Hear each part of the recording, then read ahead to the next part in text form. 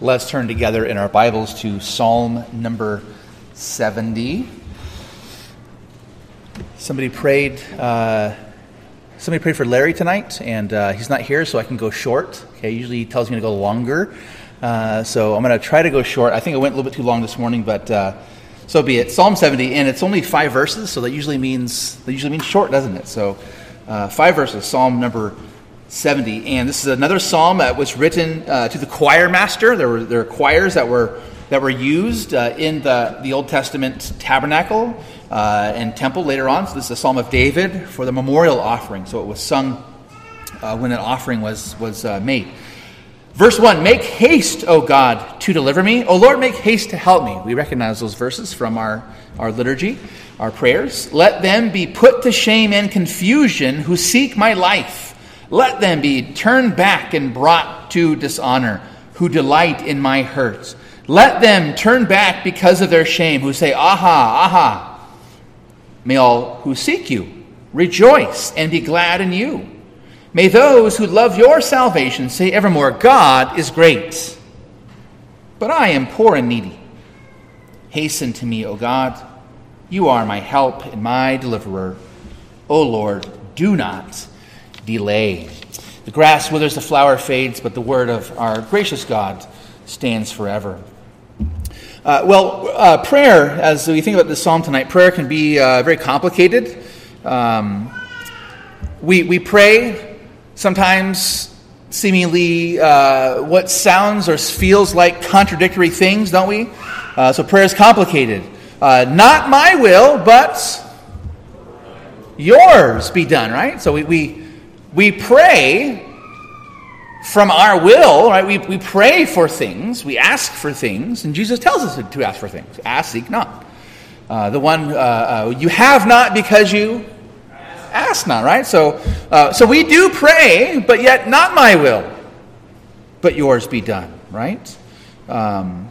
So prayer could be kind of have that complication to it, right? We ask for things, but we know that sometimes those things aren't what God wants for us. So prayer could be kind of complicated there. We also pray, as Jesus says, Matthew 6, for example. We read this a couple of weeks ago in our gospel reading in the morning service, that your Father already knows what you need. But you know what else he says? He tells us to go into our little prayer closet and ask anyway, right? God, the Father, already knows what you need in advance. But yet there we are, asking him anyways. That seems kind of strange, doesn't it? I mean, it might seem to us, maybe as kids, it might sound contradictory. Well, doesn't God already know? Doesn't God already know that I need this or we need that? Yeah, he does. That's why he's God. But the amazing thing is, of course, he asks us, he commands us, but he asks us as a Heavenly Father. He asks us to ask anyway. Because he uses our prayers. It helps us, and it's one of the ways that God brings about his will in our lives is by prayer. We also are taught by Jesus in that parable, the persistent widow. We are taught to continually, persistently, perseveringly pray, right? Pray and keep asking. Be persistent like that widow was persistent in her prayers. And so we are to pray for things sort of with a long-term view, with a future view in mind. We got to keep praying, got to keep praying, got to keep praying. But tonight, this prayer says, at the same time you're praying for things off into the future, constantly, persistently, be urgent. Make haste, O God, to deliver me. O Lord, make haste to help me. That's not very persistent. That's sort of right now, right? Urgent, here and now. So prayer can be sort of a complicated thing if you start to think about it. Well, here, Psalm 70 really continues what we saw last Sunday in Psalm number 69. In Psalm 69, if you just have your Bible there, if you weren't here, you can just turn there and just quickly, if you glance at it, you'll just notice really fast that was a psalm of David that was a psalm out of times of distress. He felt anxious. He felt discouraged. Why? Because he was undergoing trials and and persecutions. People were saying that he stole things that he didn't. People were chasing after him to kill him. They wanted to get him from going to the throne. They wanted to keep him off the throne once he got there. So he prayed with great distress, with great trials, out of great persecution, and he pleaded with God for help. He pleaded with God for help. Look at verse 1 of Psalm 69 again. Right? You see that exclamation mark there. These are prayers of great urgency. Save me, O God. These are like commands, Save me, O God. And so forth. But God hasn't helped him. That's Psalm 70. Save me, O God, but God hasn't helped him. God hasn't saved him yet. And so he prays again in Psalm 70. And he prays urgently. He prays urgently. In Psalm 69, he's praying. David is praying in a very specific, we don't know exactly the time when he prayed that prayer, but we know that it was a specific prayer at a time in his life. But we can apply what he's praying. He's praying here against people who are after him, right? His real enemies. We apply that as New Covenant Christians. We read the Psalms and we read about specific enemies and, this guy and that guy. But we apply that in a more generic sense, a more spiritual sense, we might say. Not against particular individuals, but we pray against our three sworn enemies. Heidelberg Catechism tells us that we have three sworn enemies. Do you know what those three sworn enemies are? The world, the flesh, and the devil. What's the world? So we can pray urgently because of or against, right, the world. What's the world? I mean, does it mean the earth? Not Neptune? Is that what it means? Worldly things, cares, right? All the stuff, right, that makes us sort of humans. And really, it's all the stuff that's opposed to God. All the things that are fallen, that resist, right, bowing their knees to Jesus. And all that stuff, it could be a person, right? It could be a tyrant. It could be a neighbor. It could just be sort of the general way of the world, right? So Paul tells us not to be conformed to the world, but to be transformed by the renewal of our mind. So all the stuff that makes up a fallen, sinful world, we need to pray urgently against that. The flesh, what's the flesh? The world, the flesh, and the devil. What's the flesh? Self-centeredness, sinfulness. So it's not this, right? It's not the fact that I have skin and bones, and muscles and sinews, and it's not physicality. That's not what the flesh is. It's desire, right? It's sinful desires, right? So flesh is opposed to the Holy Spirit in the New Testament. So we are to pray not just about the world out there, but our own sins, right? We are led astray by desires, James 1 tells us, and the devil. Is there a real devil? Yes. Is there one being named Satan? Yes. He's real? Yes. So it seems weird that we pray against the devil when there's only one of them. And is the devil omnipresent? Is he everywhere at once? No. Okay. So we're supposed to pray against the devil, but yet... There you go. Yeah, so there's the devil, there's all the fallen angels, right? And they're depicted in the Bible, the devil like a roaring lion, right? Trying to devour us. Other times we're told the devil has flaming arrows he's shooting at us. And there are these powers and spiritual principalities that are somehow affecting the world and somehow intermixed with our own desires. So these are the enemies that we have. And like David here, we're to pray urgently against these desires, and to continue to pray, not just perseveringly, like Psalm 69, but urgently. God, help me. You see that there in the commands here, in the imperatives, the urgent petitions here. Make haste, right? Verse 1, twice that verb is found. Verse 5 again. When it's translated there, hasten to me. Make haste. And then it could be translated as hurry, right? There's an urgency to it. Come quickly, one translation says. So you and I are to pray urgently as God's children. To do what? What are we praying urgently to God for? To do what? Deliver, right? Rescue. It's the same exact word that's used in Psalm 69 when he also prayed for deliverance, rescue, redemption, even. Verse 5, he's asking God to help him, right? You are my help, right? And my deliverer. Do not delay. Do not delay. So we're asking God to deliver us from the power of the world, of our own sinfulness, and even the devil, Satan, and all his minions as they intermix, interplay, and inspire even behind the scenes, all these things. God, help us. And so we need to pray with urgency. Pray urgently, just like David did, just like we're commanded to do throughout the Word. And just notice there's two big prayers here, urgent prayers for something that David is offering that encourage us to pray urgently as well. First of all, notice urgent prayer for a reversing for those who seek your hurt. So there is an urgent prayer that God would turn and reverse whatever is happening against those who seek your hurt. That those, in David's sense, was real people. It could be, again, the world. Could be your own sinfulness. Could be the devil. Could be all three. Could be some combination of them. Let them, he prays. Notice those three let thems. Let them. So make haste, God. Urgently I'm asking you that they would be put to shame and confusion who seek my life. Let them be turned back. Right? That's that reversal. We're asking God to reverse. To turn around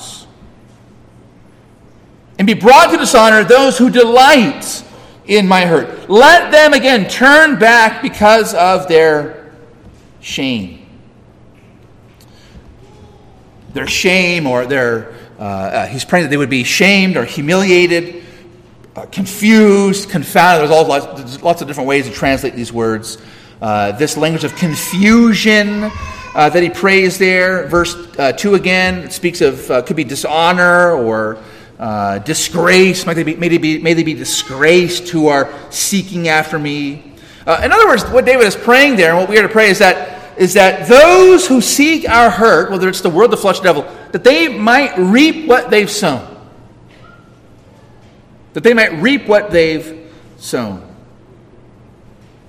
I mean, isn't it the case that just in general life principle is that we tell our kids, kids that make fun of you, kids that call you mean things or poke fun at you, or they say things, they try to bring you down and tear you down and demean you and so forth.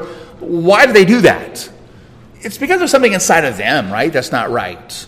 That they do that. We deal with that in our house with other kids and so forth, but it's just a principle of life that people do those kinds of things, right? There's a hurt inside of them. They try to hurt others. But David is saying, may they reap what they've sown. May they reap what they've sown. May they be confused. May they be shamed, dishonored, and so forth. But, so turn it around, Lord. Turn it around back on them. But what's interesting about that prayer is this. So we are to pray urgently for a reversing for those who seek your hurt, our hurt, my hurt. But what about Jesus' words to us? Love your enemies. What's the rest of that verse? Love your enemies and pray for those who persecute you, right? So what about Jesus' words? So is all the Bible God's words? The Word of God? Does the Bible here in Psalm 70 exemplify to us that we are to pray for those who seek to hurt us, that they would be shamed, confused, and turn back and so forth? At the same time, we're also commanded in the same Bible The same Jesus who is the greater son of David, the same Jesus who, by his Holy Spirit, is inspiring this prayer of David in Psalm 70, is the same Jesus who came on earth in the Gospels and said, love your enemies, pray for those who persecute you. So how do we bring those two things together? One answer might be, a very popular answer, well, there's an Old Testament God, there's a New Testament God. Does that work? It doesn't quite work, right? Maybe not so, crass. Well, there's an Old Testament religion and there's a New Testament religion. Does that work? What's wrong with that? I mean, it seems like the Old Testament, a lot of blood and guts and gore and just a lot of anger, right? And New Testament, love, right? Why doesn't that work? Yeah, it's same God, right? Same Lord revealing, and so forth. So how do we bring these two things together? Well, I think one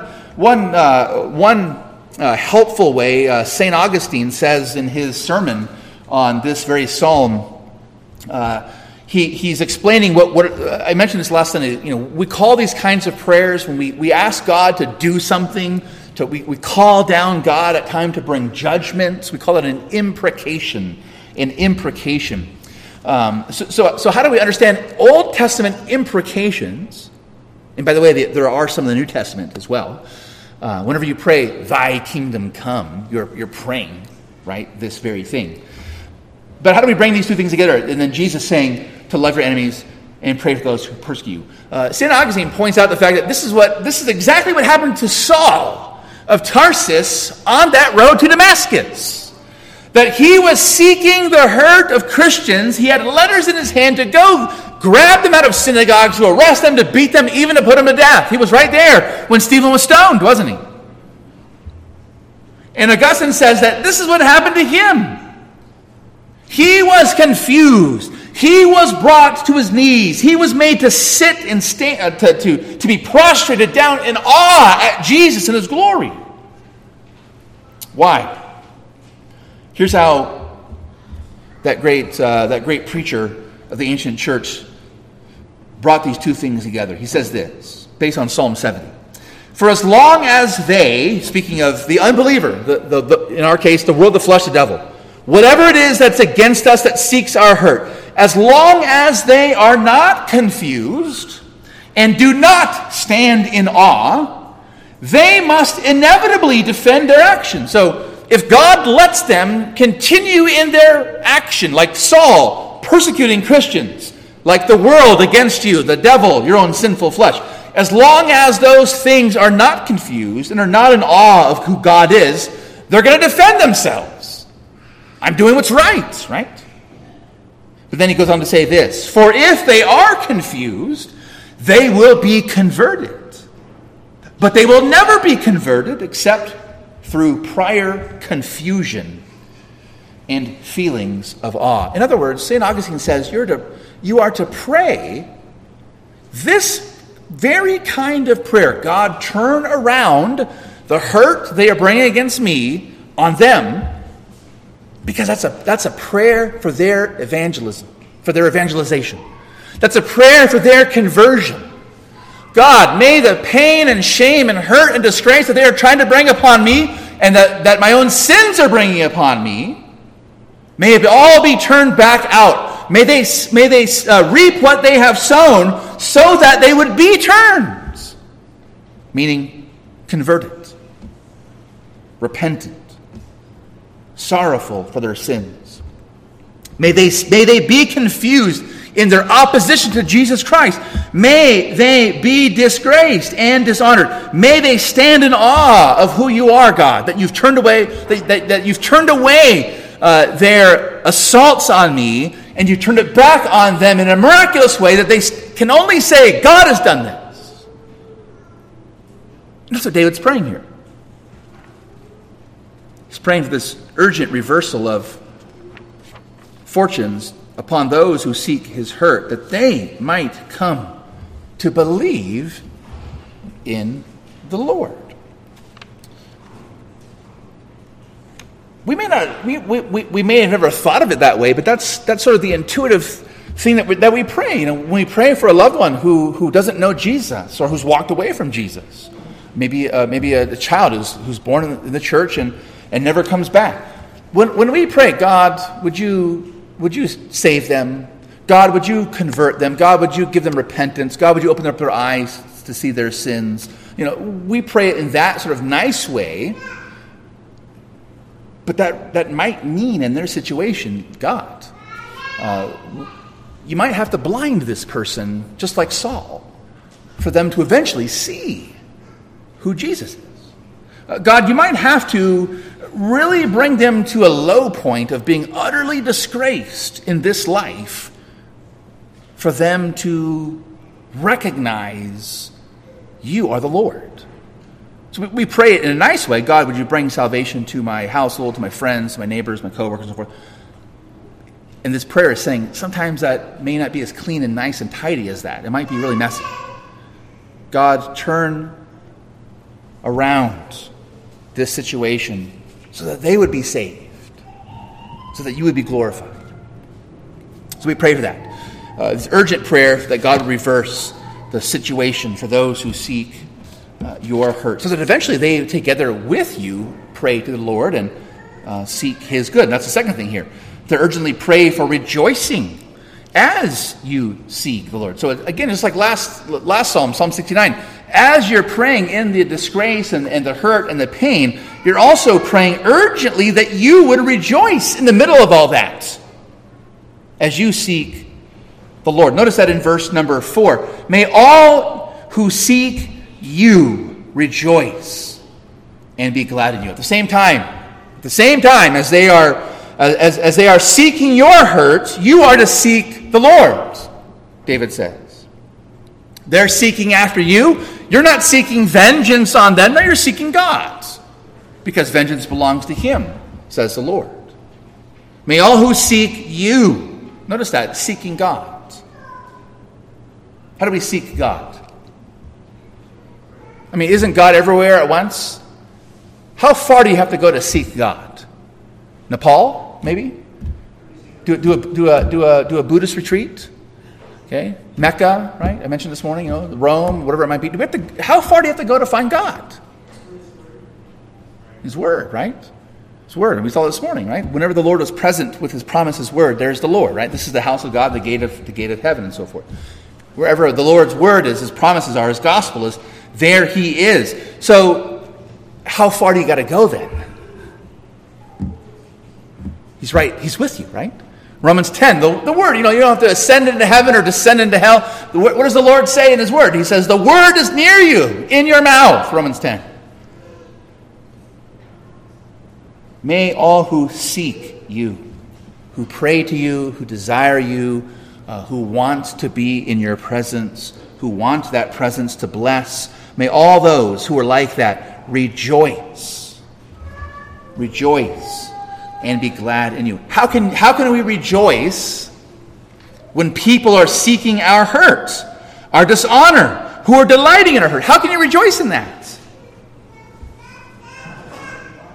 Doesn't Jesus tell us that we are to count it a blessing when people revile you and persecute you and so forth? Be full of joy. If they persecuted me, they will surely persecute you, Jesus said.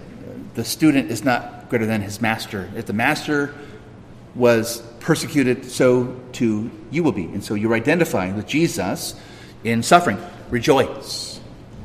Rejoice. That's the very same thing he says in Psalm 69, verse 32. When the humble see it, they will be glad. You who seek God, let your hearts revive. Let your hearts revive. And notice there, he says, may all who seek you rejoice and be glad in you. May those who love your salvation say evermore, God is great. It's the same thing in verse 3. So the enemies are saying of David, aha, aha. But in this case, it's the one who is being persecuted who says something opposite, right? God is great. The world says one thing about us, but we don't say anything back. All we say is God is great. God is great.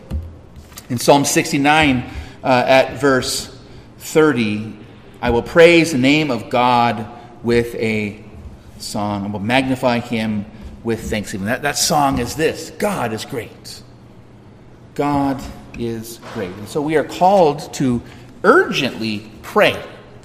Pray for our circumstances, our persecution, our suffering, our struggle with sin, the world's influence, the devil's assault, and we're to do so urgently that God would turn all that around. Why? To bring those to their knees, to know Jesus and to know his salvation too. And while that's happening, urgently pray that you might rejoice and be glad in the Lord's providence, whatever it is that he's brought into your life, that it's under his control. It's for the good of your salvation.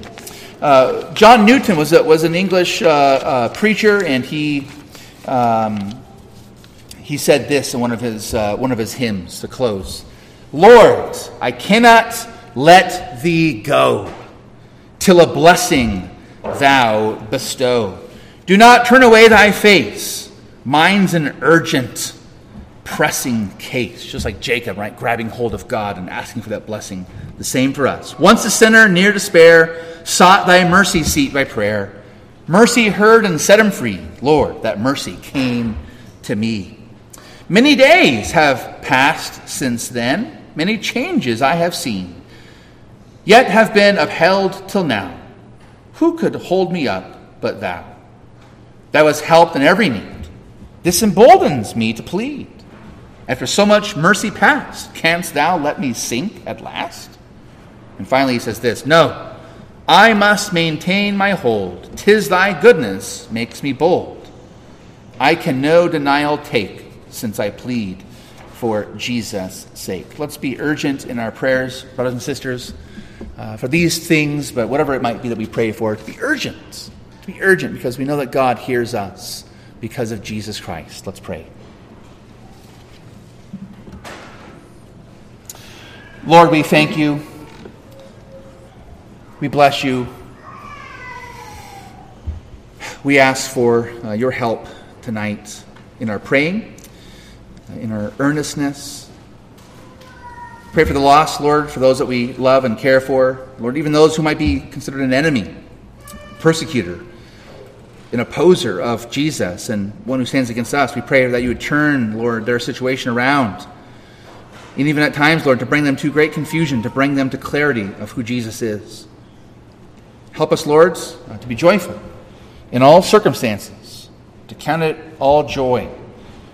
Lord, whatever your providence brings about, even the most the greatest hardships of life, help us to count it all joy. We ask, Lord, that you would send us out now with the blessing of your Holy Spirit to serve you this week and whatever it is that you call us to do. We ask all this in Jesus' name, and all of God's people say, amen.